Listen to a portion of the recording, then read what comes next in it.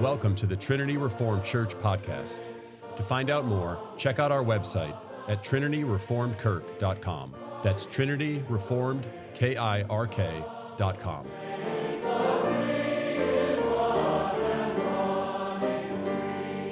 Why do we ask why? Imagine a father and his 3-year-old daughter step out for a neighborhood stroll. The familiar sights and sounds hum around them. The sun, in its gentle descent, casts a warm glow upon the neatly lined houses adorned with blooming flower gardens and neatly trimmed lawns. The noise of children playing, intermingled with the bark of a dog, echoes from nearby yards. Father and daughter greet neighbors and exchange pleasantries. As they saunter down the familiar streets, an unfamiliar person appears. The little girl asks her father, "Is that guy a bad guy?" The father asks back, "Why do you think he's a bad guy?" "He has holes in his jeans," the little girl explains. "Dad has holes in his work jeans. Does that make me a bad guy?" "No," the little girl says, in deep contemplation. Children, even the smallest children, filter everything into the simplistic moral categories. They are learning about the world and trying to make sense of it. The categories they start with are good and bad. It's not just children that ask why. Adults ask too. Humans cannot help but ask why, because as creatures made in God's image, we are moral creatures who cannot grasp or understand the world around us without moral categories. To say we need moral categories is to say we need a moral sense of meaning about that which is right and wrong, about that which is significant and insignificant. Humans ask why because we must have knowledge, we must have meaning, we must discover purpose. Take away knowledge, meaning, and purpose, and you take away our humanity.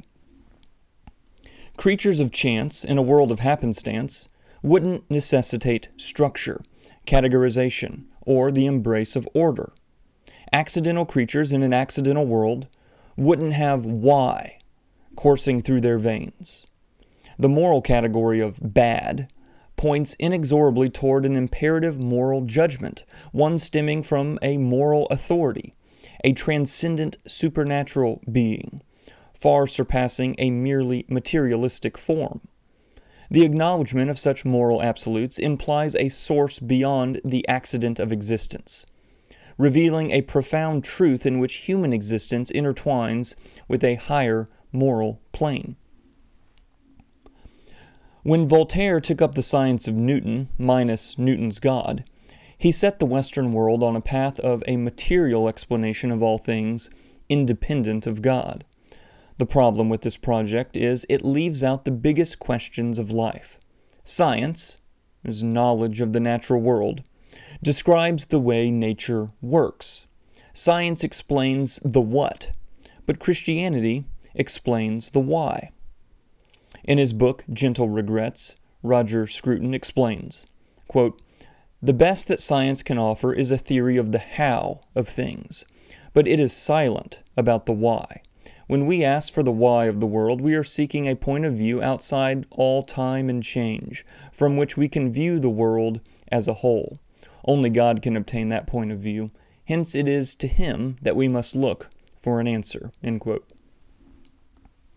By seeking to explain everything based on the material principles of the universe, Voltaire couldn't explain everything. He couldn't explain why, or why humans ask why. Modern science renders marvelous things, but the one thing it never renders is the reason why we look for marvelous things. David Berlinski writes, quote, "A man asking why his days are short and full of suffering is not disposed to turn to algebraic quantum field theory for the answer." End quote. Monochromatic naturalism can't explain the meaning of meaning. The master narrative of exclusive humanism is that if there's meaning, it's of our own making. But the entire project of self-authorization, as Charles Taylor calls it, begs the question. Why do people have to have meaning? Why do they have to construct a meaning? Why don't they just exist as material stuff with no regard to the meaning of the stuff? Chesterton said, quote, meaning must have someone to mean it, end quote. If you exclude God, what have you got? Without the absolute personal God of the Bible, people are just accidents in an accidental cosmos. Accidental people in an accidental cosmos are just atoms that think. There is no love, no gifts, and no meaning. Blind atoms and molecules lost in the cosmos make for a thin explanation of human nature. Atoms that somehow think and a world that somehow exists according to the laws of physics, somehow established. A world grounded in the world, grounded in planet Earth, grounded in itself, expands no higher than compounds, elements, and chemical bonds. This Nietzschean abyss destroys meaning and morality, which are the social bonds of sanity, and leaves a materialistic, sterile, and minimalistic definition of human beings. Jean-Paul Sartre, perhaps the most influential atheist of the 20th century, makes this point well in his novel Nausea. Though obscene, the book is refreshingly consistent with the presuppositions of atheism. It is the story of a man who, after arduous searching, finds the terrible truth that life has no meaning, that it's simply nauseating excess, like vomit or excrement. Sartre shows us the true face of atheism, namely that without God, all is meaningless.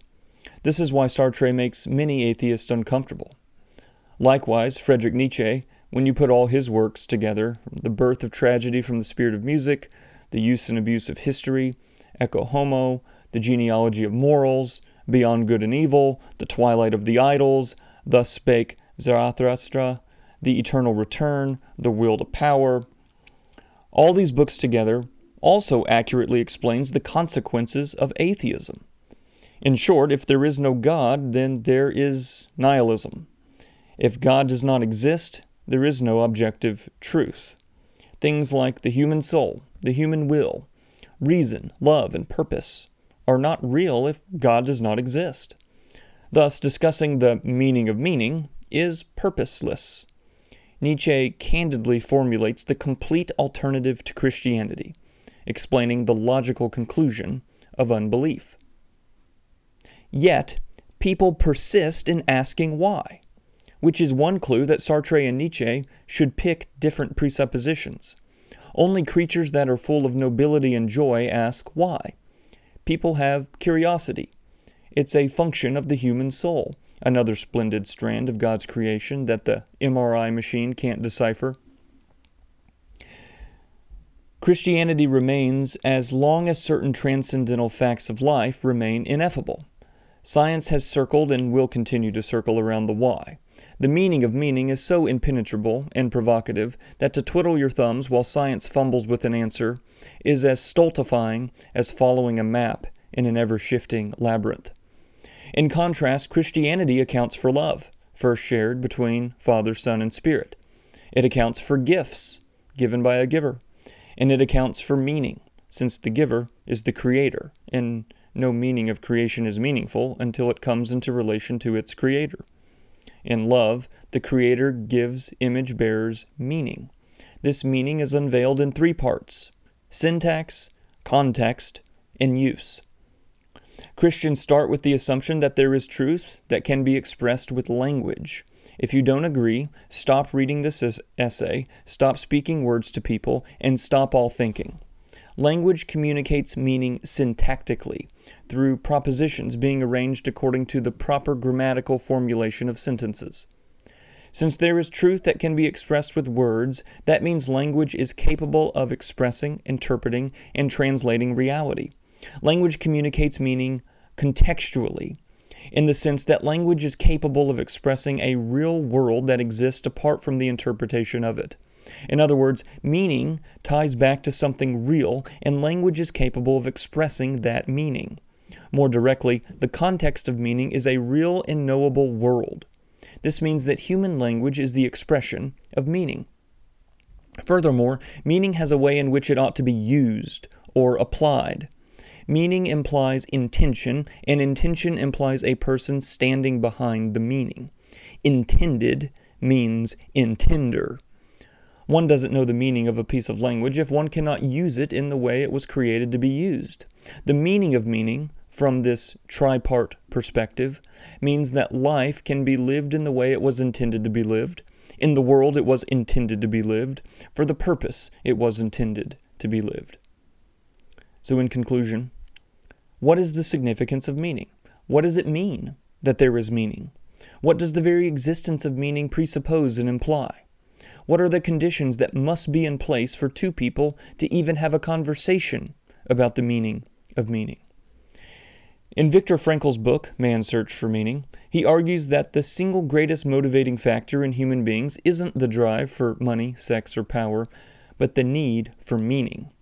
He observed that during World War II, the people who survived the Nazi camps were those who found meaning in their significance, who found meaning in their suffering.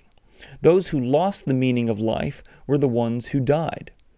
Meaning is as psychologically necessary as air is biologically necessary. He developed logotherapy, which is a technique that helps people through their problems by helping them find meaning in their lives. Children naturally wonder, why? What is the meaning of all this? The very essence of meaning is not a question of existence, but a reality embedded in the fabric of their consciousness. For them, meaning is axiomatic and ubiquitous. Children don't have to be trained to have a sense that there is a fuller and deeper significance beyond the ordinary. The child isn't taught to ask, "Who fashioned me?" They inherently embrace the expansive significance of life with unfettered curiosity. Children's untaught prejudice toward a greater power renders them as pint-sized theists, the model of how we should all enter the kingdom, willing to believe incomprehensible things. Thanks for listening. To find out more, check out our website at trinityreformedkirk.com. That's trinityreformedkirk.com.